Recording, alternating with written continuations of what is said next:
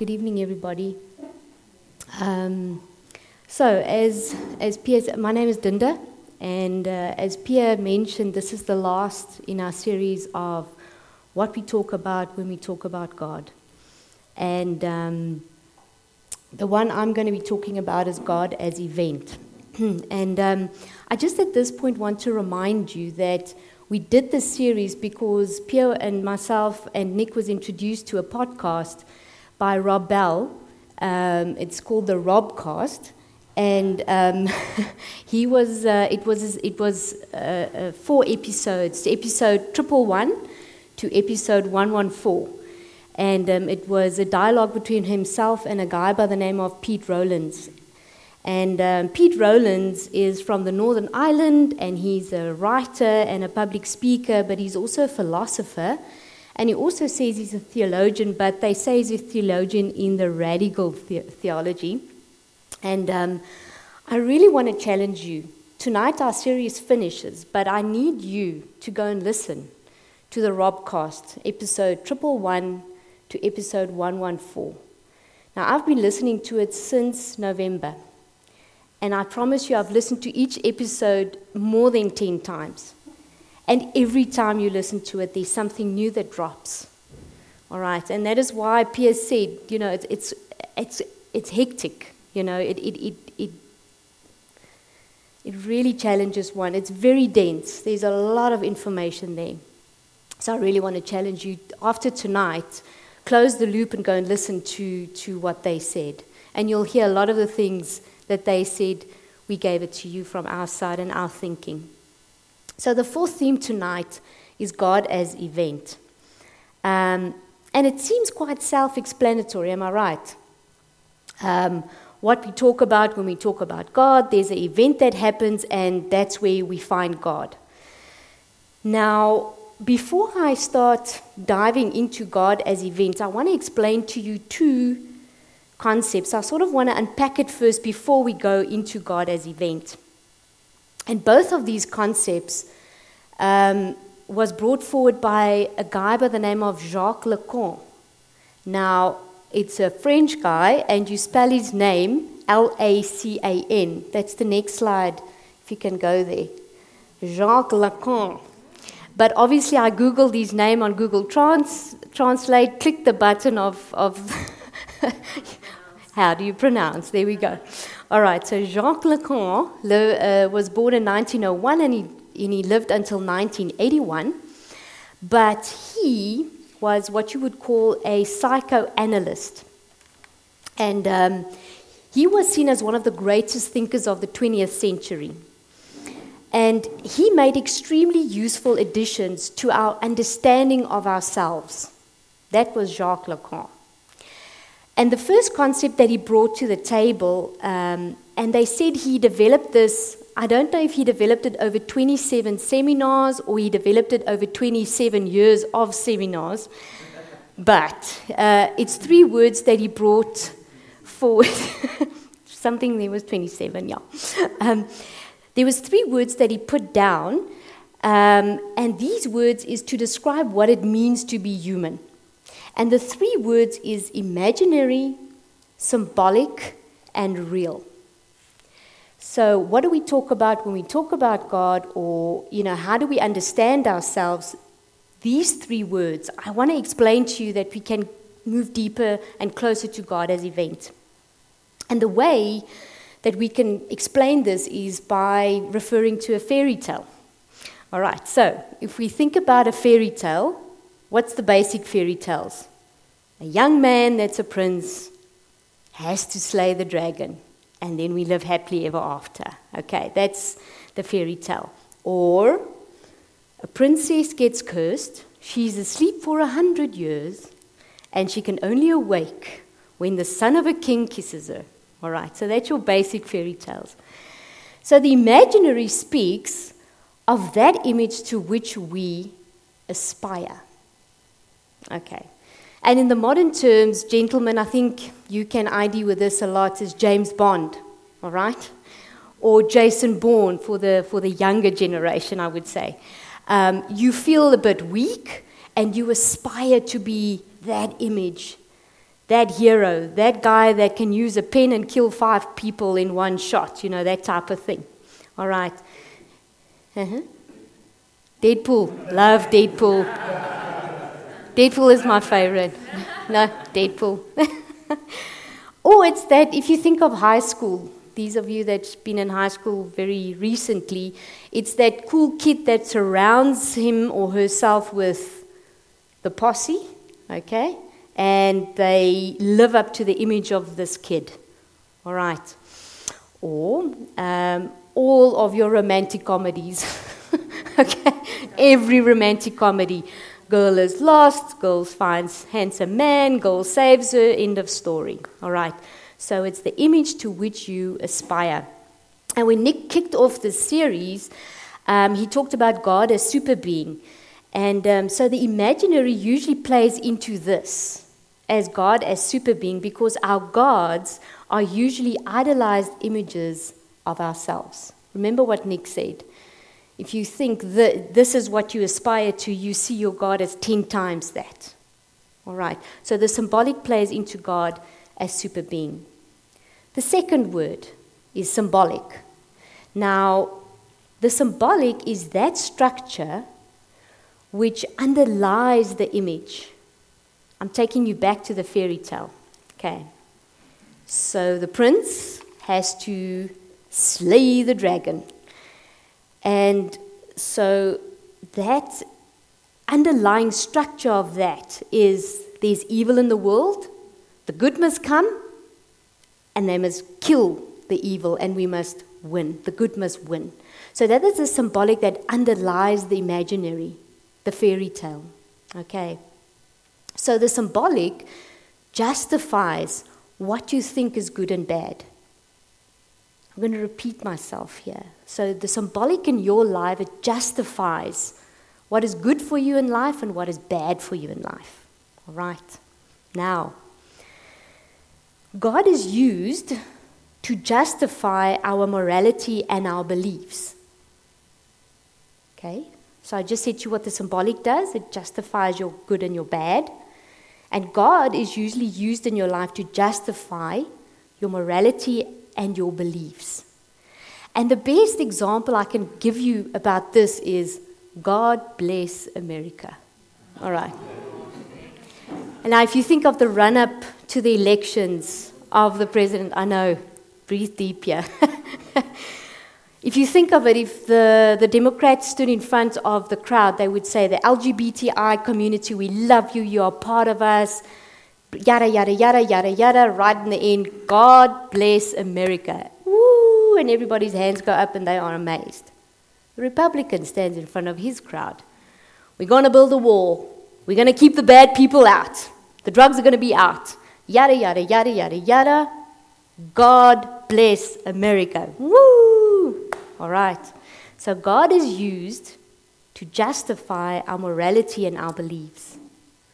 So the symbolic, therefore, plays into God as hyper-being. And that was the teaching that Pierre gave us about 2 weeks ago, if you can remember that.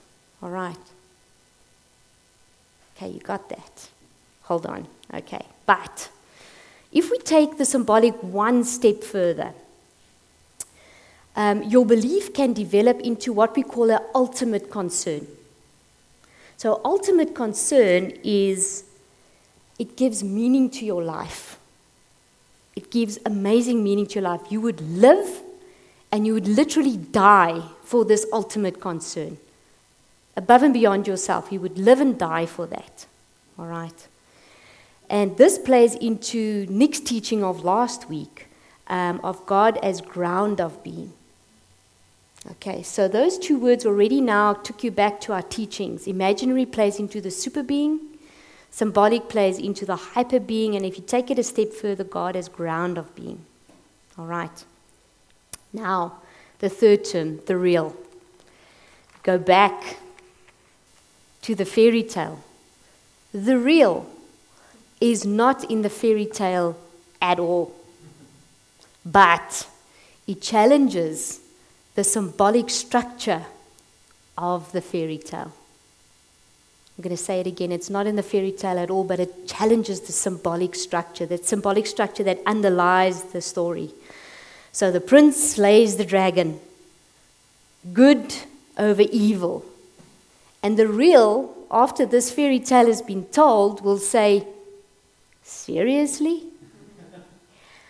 Is the world really as simple as that? Okay? The princess goes into a curse. She sleeps 100 years. All right. Prince comes, kisses her, she wakes up. The real would say, seriously? Is this for real? And at this point, I actually want to quickly tell you about a friend I've got. Now, she also, like all of us in high school, fell in love, fell out of love. Her idea was she's going to get married around 23, 24. She's going to get a kid around 27, 28, and picket fences, and there we go. And life turned out differently. And when she was about 29, 30, she still had the urge and the big need in her to have a child. So she adopted a little girl. All right. So her real was there. She experienced some real. But what is so interesting of her is at night, when she puts her baby to bed, now the little girl is about 5 or 6 at this stage, she tells her the fairy tale of the princess and the curse and the king's son that comes to kiss her, and she wakes up. But then my friend doesn't stop there. She ends the fairy tale like this. And then, my dear, she finished high school. And she went to university. And she became a nurse. End of story. Wonderful, hey? Sleep tight. All right. So you can see her real, all right, her imaginary and her symbolic has changed. Her life has changed that to what she now empowers her little daughter to do. So that is how the real kicked in with my friend. So the real challenges are ways of how we construct and understand our worlds. Seriously? Okay, I construct my world like this and I believe it like this, and real comes and it goes, So the real ruptures our ideal images of ourselves. My friend thought she's going to be married, picket fence. The real came and it ruptured it. She's got a different fairy tale at this stage. So it ruptures your ideal image of yourself. So where does the real confront us in the now, in the modern times? It confronts us in a carefully curated, airbrushed, photoshopped images on our social media profiles. It's that comment on your Facebook that comes in and it offends you.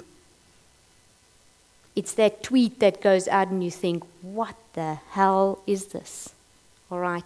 So that's where the real comes in, because you've got this wonderfully airbrushed, constructed image of yourself, and a tweet or a comment comes in and offends you. That's where the real comes in. And maybe that offensive tweet or that offensive comment is that thing saying to you, seriously? Seriously? Is that your way of understanding and believing in the world? So that is the real. All right. So Lacan gave us these 3 words to understand ourselves as humans, and I linked it for you to the goddess super, hyper, ground of being, and event. All right. The second concept that Lacan also brought to the table that I need to unpack for you before I go into God as event is that in 1975-76 he actually developed, thank you so much, a term. He actually thought this out. And you say it's satum, all right, but it's a French word, satum. And it is the Latin way of spelling the Greek origin of the French word symptom, meaning symptom. Okay, I just had to write that down and read it. I'll never remember that. All right. But for Lacan, yes, Jacques Lacan, The word symptom also showed to him to the word holy man. And in the Bible, a holy man is usually a prophet. Now, you know, every time I teach here and I talk about prophets, I always say, guys, remember, prophets, Old Testament, it's that guy, it's that person that sits there and the Lord comes and says to him, oi, the community you're living in, something is wrong here. Please tell them if they keep on going like this, there's a disaster coming to them. If they stop doing like this, they will have a better life. And that was a prophet's whole purpose in the time of the Old Testament. But now, prophets / symptoms calls us then to better lives. And if I can explain to you that, a symptom is usually something that you don't speak about, but it speaks for you. Say, for instance, you've got this horrible boss, and he is on your head at work, and he just doesn't treat you well, but you know if you say something to this person, it's not going to go down well. You're going to lose a job. But you go home, and you are irritated and aggressive and argumentative with your spouse or your partner. So that's the symptom you're seeing, but the origin there is the boss that's not good. So if you don't listen to the symptom, you're going to stick to that job. You're going to be unhappy. And you're going to have a very challenging home life. But if you listen to the symptom, you can change and there can be a better life. So that's what the symptom needs. All right. So I've given you now these two concepts, symptom, prophet. All right? And I've given you the 3 words where the word real, I want you to hold on to that. And that brings me to God as an event. And the best illustration of God as an event we'll find in the Bible. All right, so if there's a Bible close to you, please open it. The Bible is the best to open up. But the next slide, it is there. But in Acts 9 is some context there. We are busy reading about a super Jew. I call him a super Jew. Rob Bell also calls him a super Jew. Now, at this stage, his name is Saul. Okay. And Saul, he has a carefully constructed world, okay, that at this stage is being turned upside down by the followers of Jesus.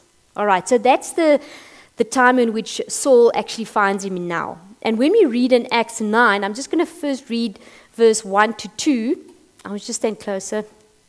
All right, let's read it. Acts 9, verse 1. Meanwhile, Saul was still breathing out murderous threats against the Lord's disciples. He went to the high priest and asked him for letters to the synagogues in Damascus, so that if he found any there who belonged to the way, whether men or women, he might take them as prisoners to Jerusalem. Okay, I'm going to stop there. Okay, murderous thoughts. So his whole constructed world is upside down.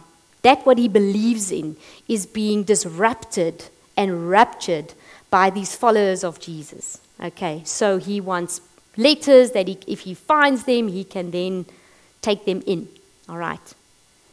Now, I'm going to repeat myself on symptoms again. Symptoms / prophets is when something you cannot speak speaks for you. So, Saul was busy imprisoning and seeing that these followers of Jesus are killed.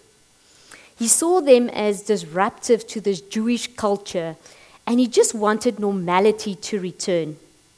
But actually, Saul was ignoring the symptoms / prophets. And in this case, it was the followers of Jesus that were the symptoms and the prophets.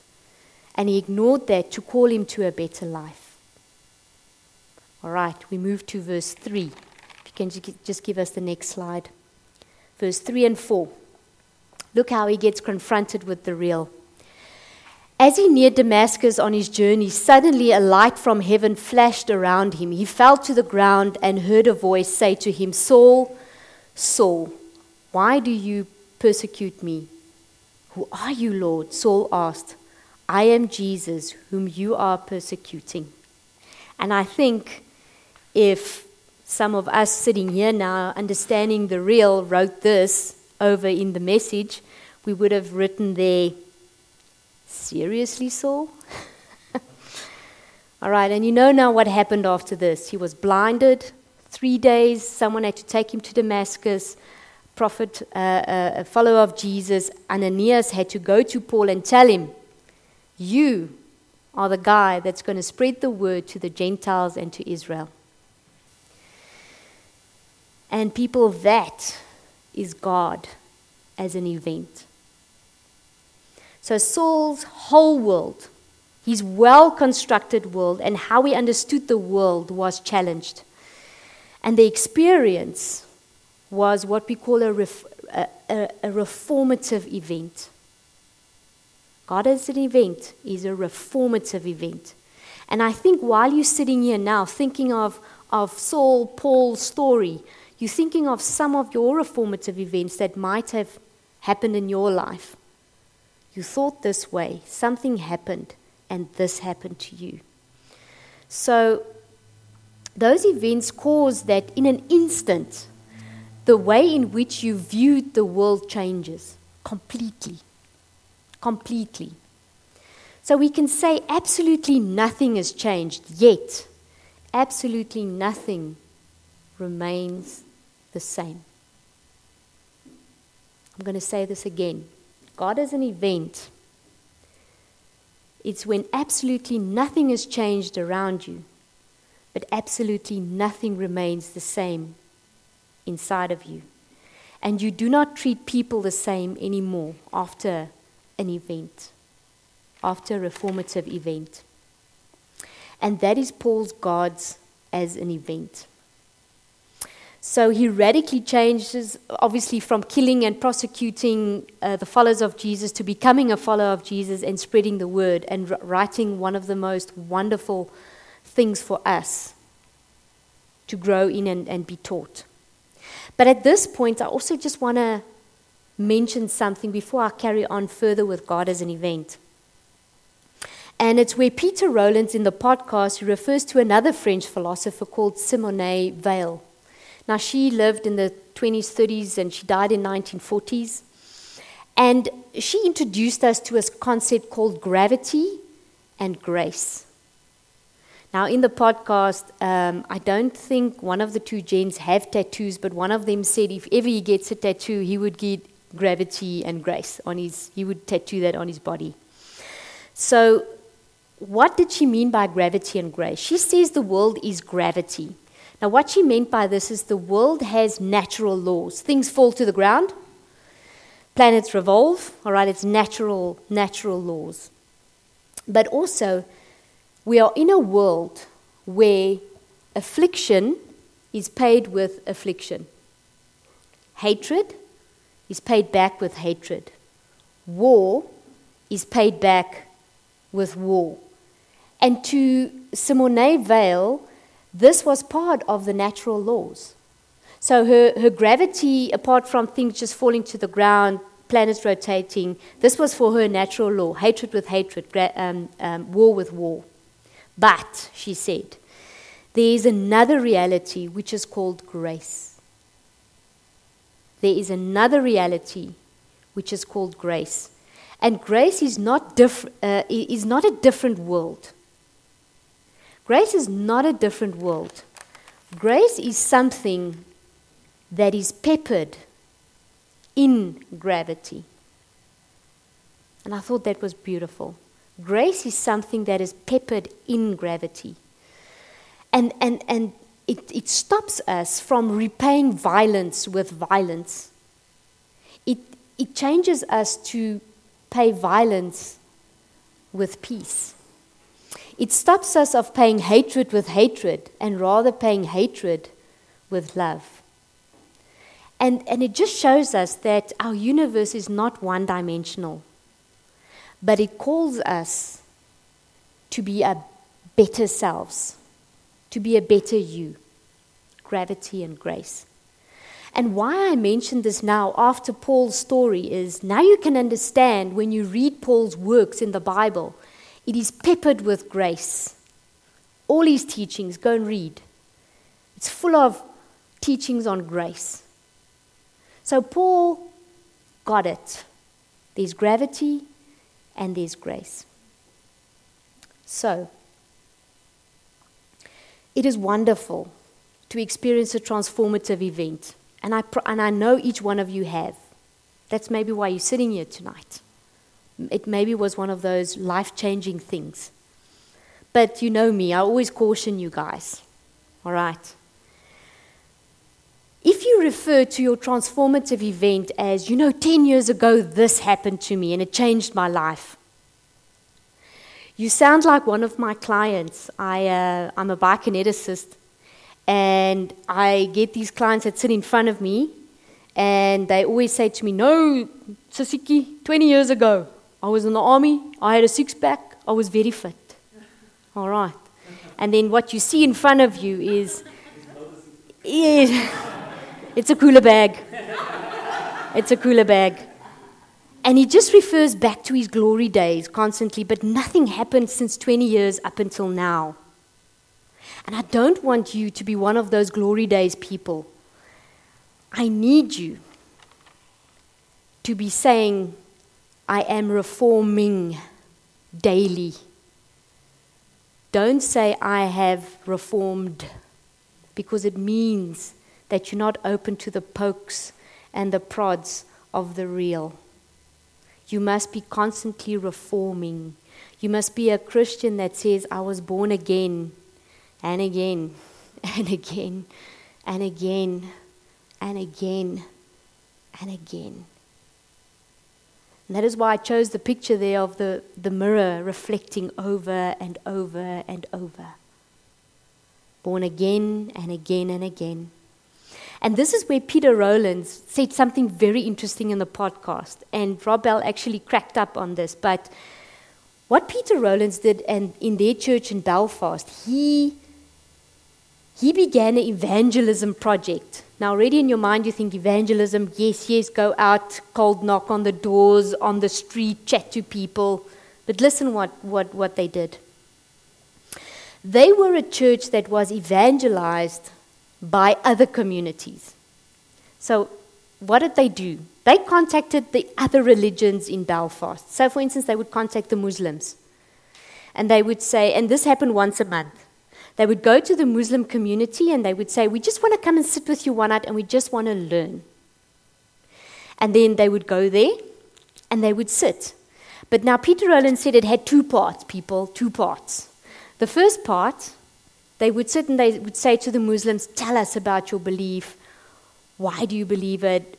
Tell us about Islam," and so forth. And they would just sit and they would listen. So it would be an informative session. But then the second part kicked in. And they asked the Muslims some of the following questions. How is it to live in Belfast as a Muslim? And they would listen. How is it just to live here in Belfast? And they would listen. How has the church responded to you as a Muslim? And then they would just listen. And at this point, this is where they would be evangelized.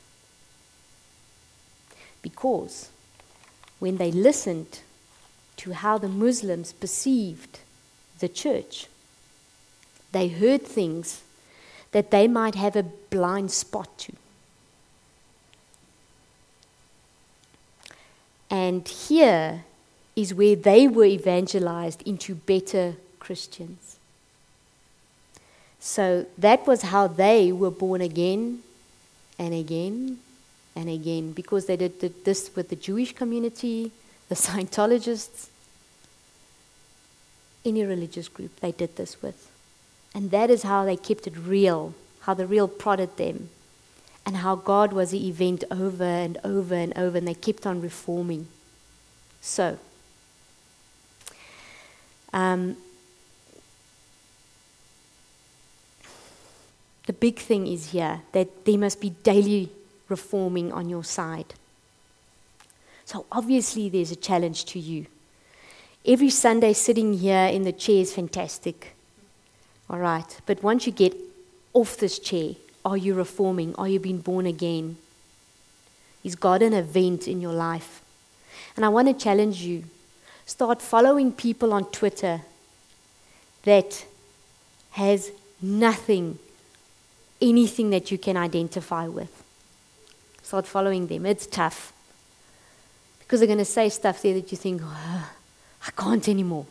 Okay? Read those comments on your Facebook page that offend you. And go and meditate on it. And think about your well-constructed world and what you believe and why is this offending you. Yes, sure, there's idiots on Facebook. There is. But maybe that one guy that you want to unfriend, don't unfriend. Don't unfriend. Go and meditate. Maybe in that God has an event for you. Or go and pursue friendships that you would have thought you would have never had. And I have told this before, but I've got a friend that's an atheist. He's a lecturer at Wits, and he knows I love Jesus. I'm not a secret agent when I pursue these friendships. They know who I am. They know what I stand for.